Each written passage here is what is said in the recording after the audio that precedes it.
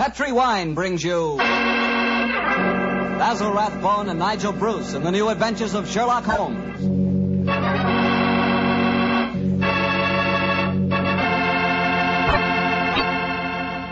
The Petri family, the family that took time to bring you good wine, invite you to listen to Dr. Watson tell us another exciting adventure he shared with his good friend, that master detective, Sherlock Holmes. And I'd like to tell you about my favorite time of day. It's just before dinner. You know, when the family's all sitting around in the living room and wonderful things are cooking in the kitchen? That's for me. And boy, that's the time for a glass of sherry. Because Petri California sherry really makes waiting for dinner a pleasure. That Petri sherry is the perfect before-dinner wine. Just look at its beautiful amber color. And then taste that wonderful Petri sherry. What a flavor. Petri sherry has a rich, nutty flavor that's right from the heart of sun-ripened grapes. And if you like your sherry dry, not sweet, you'll want to get Petri Pale Dry Sherry. Or better yet, taste them both. Don't buy one, buy two. Those letters P-E-T-R-I on the label are the personal assurance of the Petri family that Petri sherry is truly good wine.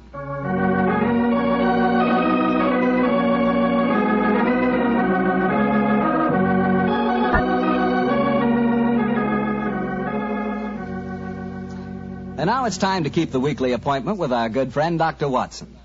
How are you this evening, Doctor? I never felt better, thank you, Mr. Bartell. Draw up your usual chair and make yourself comfortable. Thanks. That's it. Oh, I see you've had the old tin dispatch box out again. I suppose you've been going through your notes on tonight's new Sherlock Holmes adventure? Yes, Mr. Bartell, and I think you'll find it as pretty a little problem as we ever encountered. The story began in 1887, a very busy year for us, my boy. It was the same year that Holmes solved the case of the Amateur Mendicant Society, who held their meetings in a luxuriously furnished vault below a furniture warehouse. Oh, I remember that story, Doctor. And wasn't 87 the year you both escaped from death in the Paradol chamber? It was indeed. You've got a very good memory, Mr. Bartell. The story I'm going to tell you tonight topped off this unusually exciting year. It was late in October, and the equinoctial gales had set in with exceptional violence. All day the wind had howled and the rain had beaten against the windows of our Baker Street lodgings. Finally, it was nearly midnight, as far as I remember. The storm grew higher and louder, and the wind in the chimney sobbed like a child. Suddenly, much to our surprise, the doorbell jangled, and a few moments later, our midnight visitor stood before us. He was a man of about 45, and as he looked about him anxiously in the glare of the lamp, I could see that his face was pale and that his eyes heavy, like those of a man who was weighed down with some great anxiety. And yet when he spoke, his tone was businesslike and almost aggressive. I've come to you for advice, Mr. Holmes. That's easily obtained. And help. That is not always so easy. Help the gentleman off with his coat, will you, Watson? Yes, indeed. Here you are, sir. Let me hang it up for you. Thank you, sir. I heard of you, Mr. Holmes, from Major Prendergast. Oh, yes. He said that you could solve anything. Oh, I'm afraid he said too much. But you've never been beaten. I've been beaten 4 times, sir. 3 times by men and once by a woman. But supposing you sit down and introduce yourself. My friend's name is Watson, Dr. Watson. How do you do, sir? How do you do, Doctor? My name is Lovelace, Edmund Lovelace. And what brings you to me at this hour of the night, Mr. Lovelace? I'm in terrible trouble, Mr. Holmes. You don't know anything about me, but if you'll accept my case, you can save 4 lives. I wouldn't say that I know nothing about you, sir, though it's true that I know little beyond the somewhat obvious fact that, you're single, that you keep a dog, but not a manservant, and that you are much preoccupied with your business, which I take to be some form of insurance. Oh, come. Oh, steady. Now, what is this? Well, magic? I'll wager that my friend's right, though. Isn't he, Mr. Lovelace? Perfectly. But I'll be hanged if I can see how he knows Oh, it. it's a practical application of logic, sir. The briefcase that you carry might at first indicate a barrister or some other professional man, but your brusque, business-like manner counteracts that suggestion. An insurance broker who must visit clients at odd hours is the likeliest man to combine that manner with a briefcase at midnight. But the wife and the manservant, and the fact that I'm preoccupied with my business. Your cufflinks don't match, sir. Each is from a different pair. That would suggest preoccupation, and it's a mistake that neither a wife nor a manservant would have allowed to pass. Yes, but how about the dog? Oh, surely that's obvious, Watson. Well, I can't see it. I shall let you ponder on that matter while Mr. Lovelace tells us his problem. Mr. Holmes, are you as interested in preventing a murder as in solving one? Well, naturally I am, Mr. Lovelace. Even more so. But please tell me your story. I live with 4 cousins of mine in an old house in Camberwell. My grandfather left the house and a sizable fortune to the 5 of us on condition that we lived together and maintained a family unity.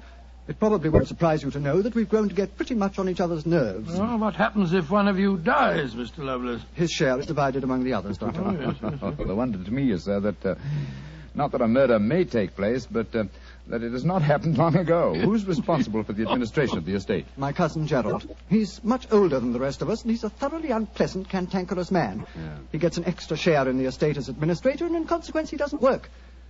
We feel, of course, that he lives off us, and we're continually quarrelling with him about it. Sounds like a jolly household, I must say. There's going to be trouble, Mr. Holmes, I know it. Gerald hates us, and he's jealous of our share in the estate. You spoke of preventing murder just now. Yet I can see that you've selected your cousin Gerald as the potential murderer. Am I right? Yes, you are. Mm-hmm. But don't think it's personal prejudice that makes me suspect him. I have good reason for doing so. Oh, what reason? This evening, just before dinner, I helped Gerald off with his top coat and went to hang it up for him. As I did so, I heard a strange metallic clink in one of his pockets. I slipped my hand inside it and found a hypodermic syringe and a small phial of liquid. I opened the phial and smelled it. Gentlemen, it reeked of bitter almonds. Bitter cyanide, eh? And what did you do? I thought of destroying it, but I realized that would put him on his guard, so I replaced it in his pocket. Of course, I warned the others, and we decided that I'd come to you. I had to see a most important client tonight, or I'd have been here earlier. Yes, it seems odd that you didn't come directly to Mr. Holmes as soon as you'd made the discovery, Mr. Lovelace. After all, if a potential murderer is walking about with a pocket full of cyanide, I should have thought that itself was more important than business. Well, yes, I suppose it might seem so to you, Doctor. Now, that's a most interesting stick you carry, sir. May I examine it? Of course. Here. Oh, thank you. Now I see how you deduced that Mr. Lovelace had a dog, Holmes. There are the marks of the dog's teeth on the stick. Yes, my dear Watson, but these marks under scrutiny give us even more specific information. He's a large dog. You've had him for some years, Mr. Lovelace, and he's now old and feeble. Well, you're perfectly right, but I'll be hanged if I can see how you can tell that from looking at a walking stick. This stick is covered with teeth marks, therefore it has been carried many times by the dog. Now, it's a heavy stick, so only a large dog could have carried it. And the teeth marks also indicate a large jaw. The older marks are deep sunk. Look here. The fresh ones, where the wood is not yet darkened, are shallow. Yes, it's obvious that the jaws are losing their strength. That's very clever of you, Mr. Holmes, but I don't see what it has to do with the case in hand. Oh, neither do I, Holmes, I must confess. No, surely it tells us that your story, Mr. Lovelace, may bear a less terrifying implication than you think. On the other hand, its implication may be even more terrifying. Oh, it's late at night. I feel that any further delay in this matter would be extremely dangerous. I suggest that we get a cab and come to your house in Camberwell at once.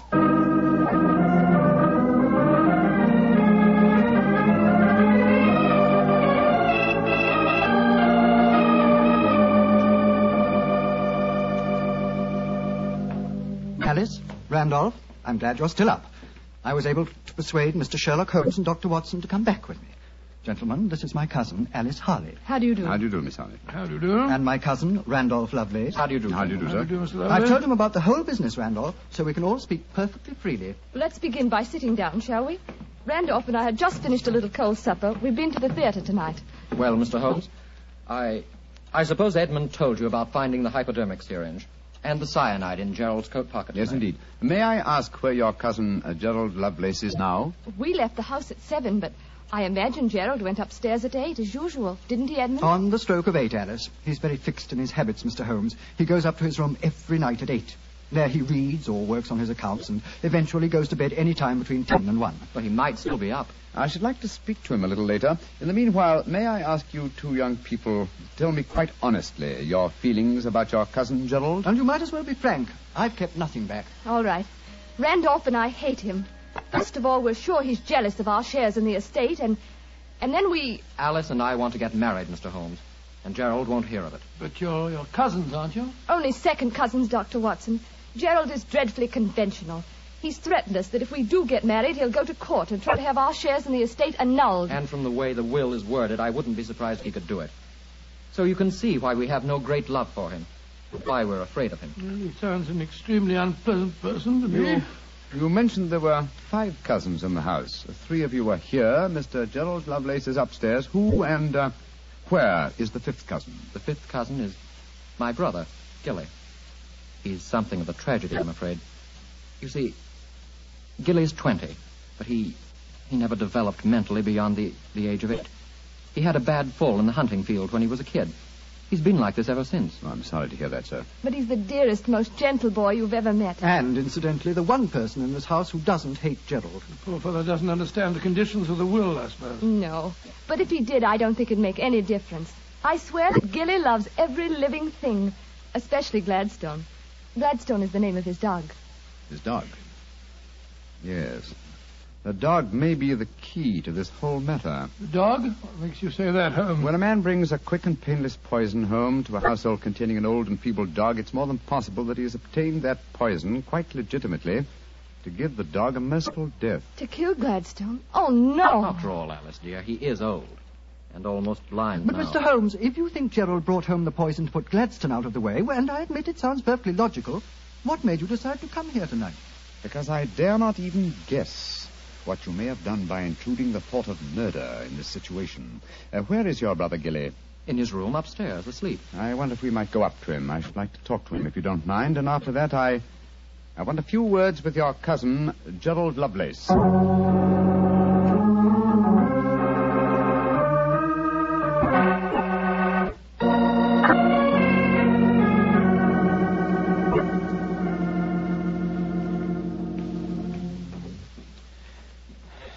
He's asleep, Mr. Holmes. Yes, with a dog in his arm. I'm afraid we'll have to waken him. Gilly? Gilly? It's all right, Gladstone. We're not going to hurt him. Gilly?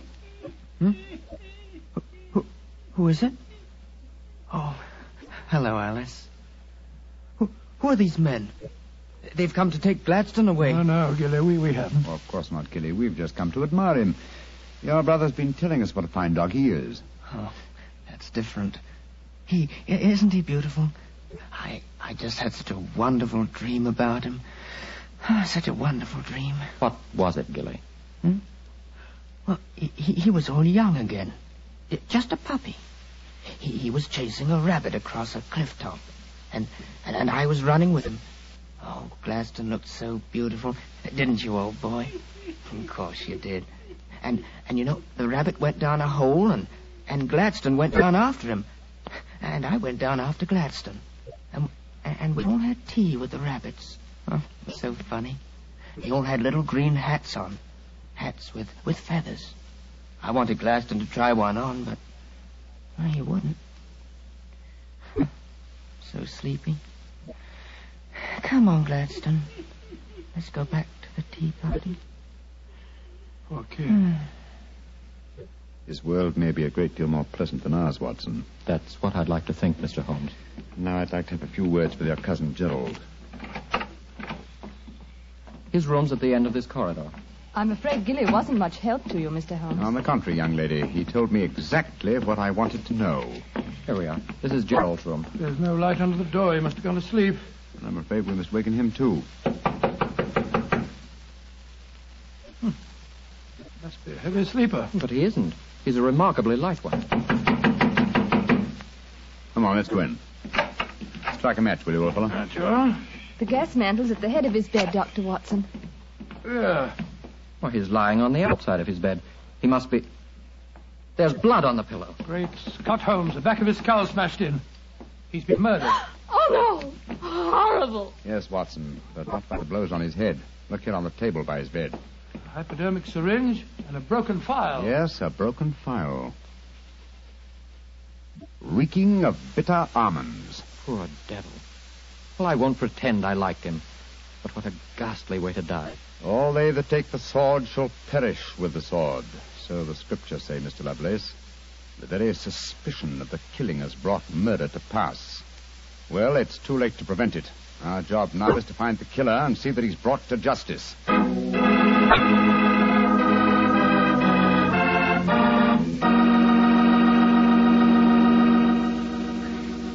Dr. Watson will tell you the rest of his story in just a few seconds.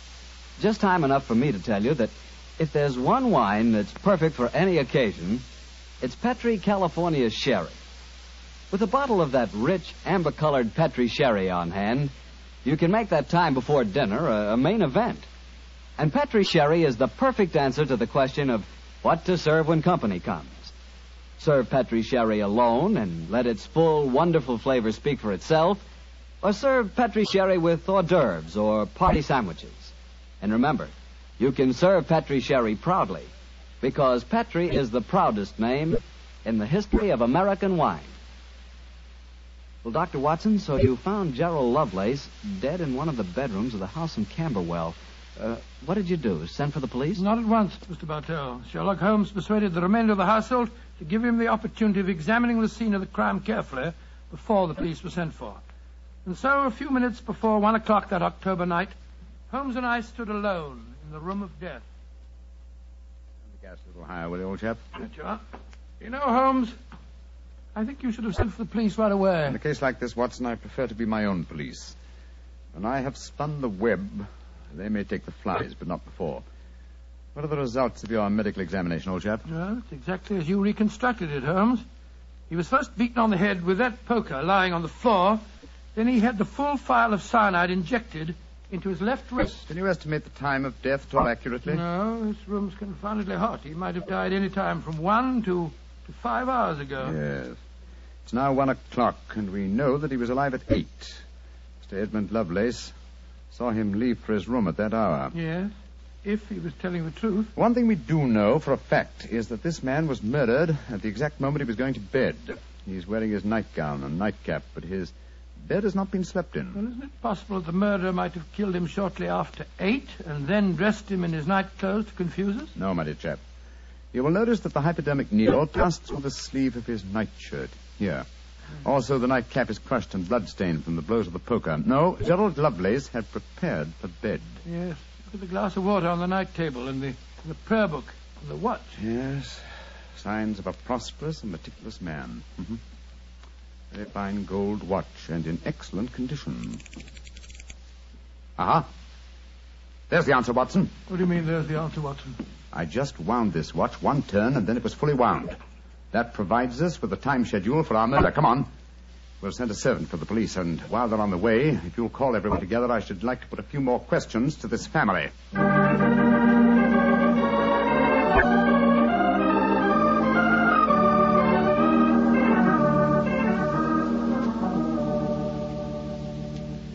Before the police arrive, I should like to hear your statements again very carefully, if you don't mind. Mr. Edmund Lovelace, what were your exact movements tonight? I left here shortly before 10. From 10 o'clock until the time I came to Baker Street, I was with my client. His name and address, please. Derek Waterlow, 39 Onslow Square, South Kensington. Thank you. Make a note of these, will you, Watson? All right, you are, Holmes. You, Miss Harley, and you, Mr. Randolph Lovelace, went to the theater together. Can any independent witness testify as to your movements? Well, yes, Mr. Holmes. We went with friends, the Grant Moresbys. They live at the Clarendon Hotel off Charing Cross. What time did you leave this house? Well, it was about 7:45, wasn't it, Alice? Yes. And after the play, we went to the Café Royal for a little refreshment with our friends and then came back here. I see. And what time did you arrive back at this house? Just a few minutes before midnight. I remember the grandfather clock in the hall striking just as we went into the drawing room. And your brother Gilly, sir. I hate to waken him again. Have you any idea of his movements tonight? Well, he never goes out after dark, Mr. Holmes. But I spoke to the cook as we came in tonight. She says that he played cards with her until just after 10 o'clock. He was fast asleep when I looked in on him shortly after midnight. Thank you. You've made a note of all these facts, Watson? Yes, Holmes, I got them all down. Good. Then let's be on our way to Baker Street. But the police, Mr. Holmes, they're on their way. I know. Please give them my regards, will you? Apologize for my informality and tell them that I shall have the answer to this matter probably in a little over 24 hours.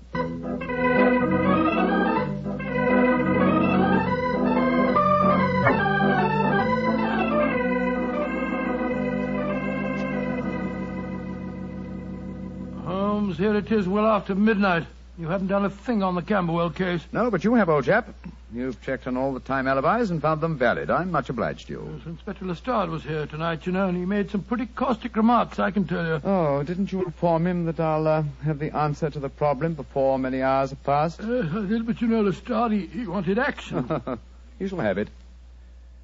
Is the watch still running? Yes, there's another thing. What'll Lestrade say when he finds that you took the dead man's watch? I've no idea. Oh, why did you take it anywhere? You sound sleepy, old chap. Yes, I am confoundedly sleepy. Well, why don't you go to bed? What are you going to do? Continue my vigil with my pipe and the watch of a dead man.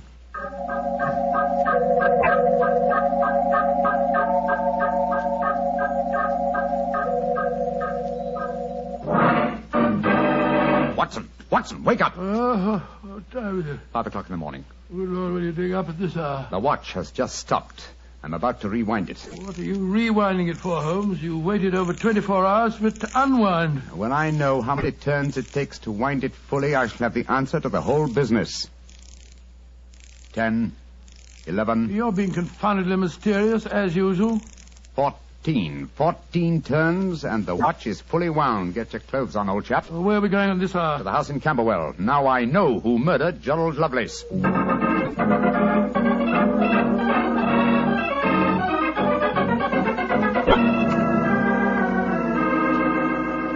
Mr. Edmund Lovelace, I'm glad you let us in. Please take us up to your young cousin's room at once. Gilly? What do you want with him? I'll explain in a moment. Please take us up to him. Oh, of course, but what brings you here at this hour of the morning? Mr. Holmes knows who murdered your cousin. Well, I'm glad to hear it. It's more than the police seem to know. They were here half the night cross-examining us. Here we are. I don't think we'll bother to knock.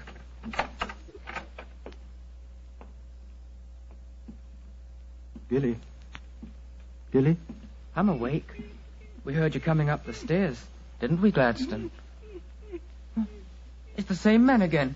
You're not going to take Gladstone away, are you? Please don't take him away. Don't worry, Gilly. We're not going to touch him. Oh, that's all right, then.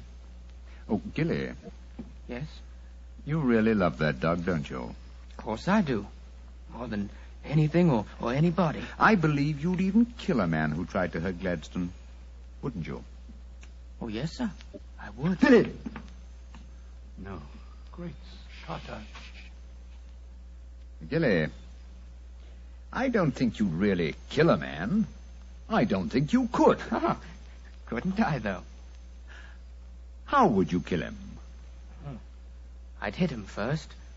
I'd take a poker and hit him on the head so he couldn't fight back. And then I'd take the nasty needle he told me he was going to stick in Gladstone, and I'd fill it full of that water he showed me, and I'd stick it in him. That's what I'd do. Then he'd be dead. And he couldn't hurt my Gladstone anymore. Not ever. Let's leave him, shall we? Goodbye, Gilly. Pleasant dreams. Goodbye, sir. Good old Gladstone. You satisfied, sir? Yes. Poor Gilly. There's no doubt about it, of course. Can there be no one to describe the murder to him, and yet he's just given an exact description of its method? What'll happen to him? They won't try him. No. A little pressure in the right places, and he'll be released to a private nursing home. I'll do everything I can, Mr. Lovelace. Thank you, Mr. Holmes. Thank you very much.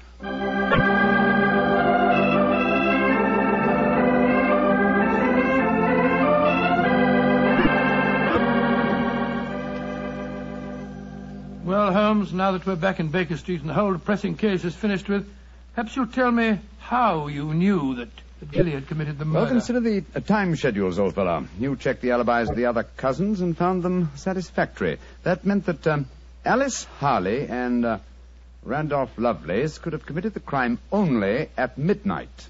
Edmund only before 10. Gilly only around 11. You said that the time of death could have been at any of those hours. Yes, I did. So how did you pin it down to 11? The watch gave me the specific answer. When I picked it up, I unthinkingly wound it. Made one turn and was then fully wound. Now, when does a methodical, precise man like Gerald Lovelace wind his watch? Just as he's going to bed. Exactly, old fellow. So that it was obvious that he was killed precisely one watch stem turn before I wound his watch. Now I'm beginning to see daylight, Holmes. So you let the watch run down? That's what I did. It took 28 hours, from 1 o'clock the night before last until 5 this morning. Now, how many turns did it take to rewind it? 14, wasn't it? That's right. Therefore, one turn of the watch stem equaled 2 hours, proving that Gerald Lovelace had been murdered 2 hours before 1 o'clock at 11 p.m. When Gilly was the only one who could have done it. You know, Holmes, I still find it hard to believe that boy was capable of such a ghastly crime. He seems so gentle. Oh, he is. Except when his beloved dog's life was at stake, probably out of some mistaken notion of kindness. Gerald Lovelace warned the boy of his intentions regarding the dog. It's a sad business, Watson, a sad business. I hate to think of that boy spending the rest of his life in a mental home. I have one prayer for his future. What's that, Holmes? The dog Gladstone can't live very long. I pray that Gilly does not long outlive him.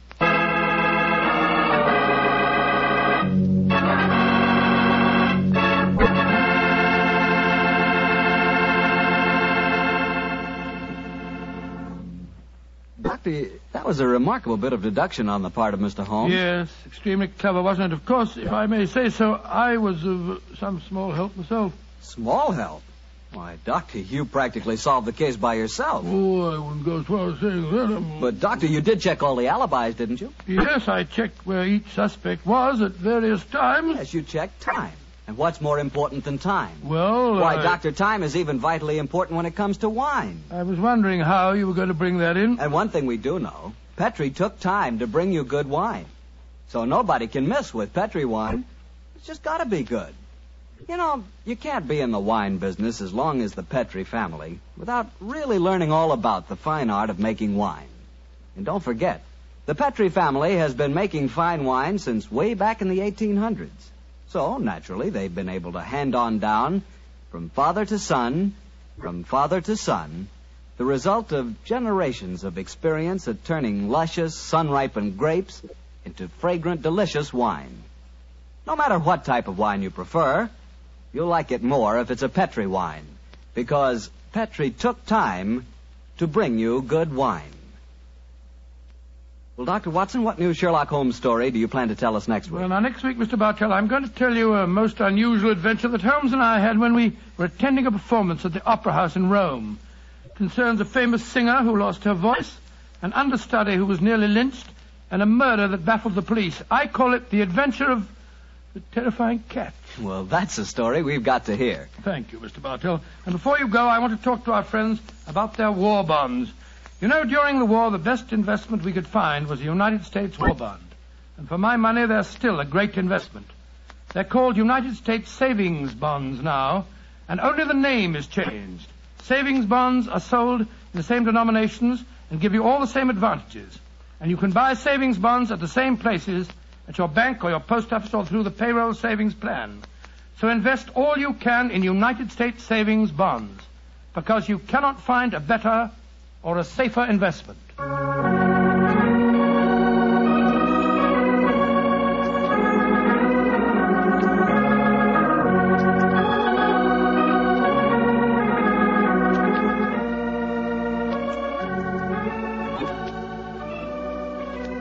Tonight's Sherlock Holmes adventure was written by Dennis Green and Anthony Boucher and was suggested by an incident in the Sir Arthur Conan Doyle story, The 5 Orange Pips.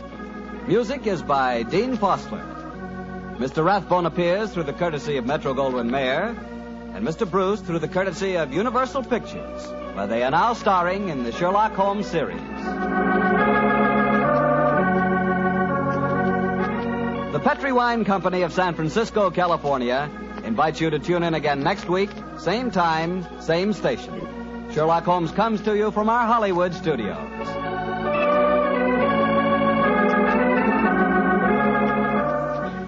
This is Harry Bartell saying good night for the Petrie family. Listen every Monday on most of these same stations at 8 o'clock to Michael Shayne, followed immediately by Sherlock Holmes. This is the Mutual Broadcasting System.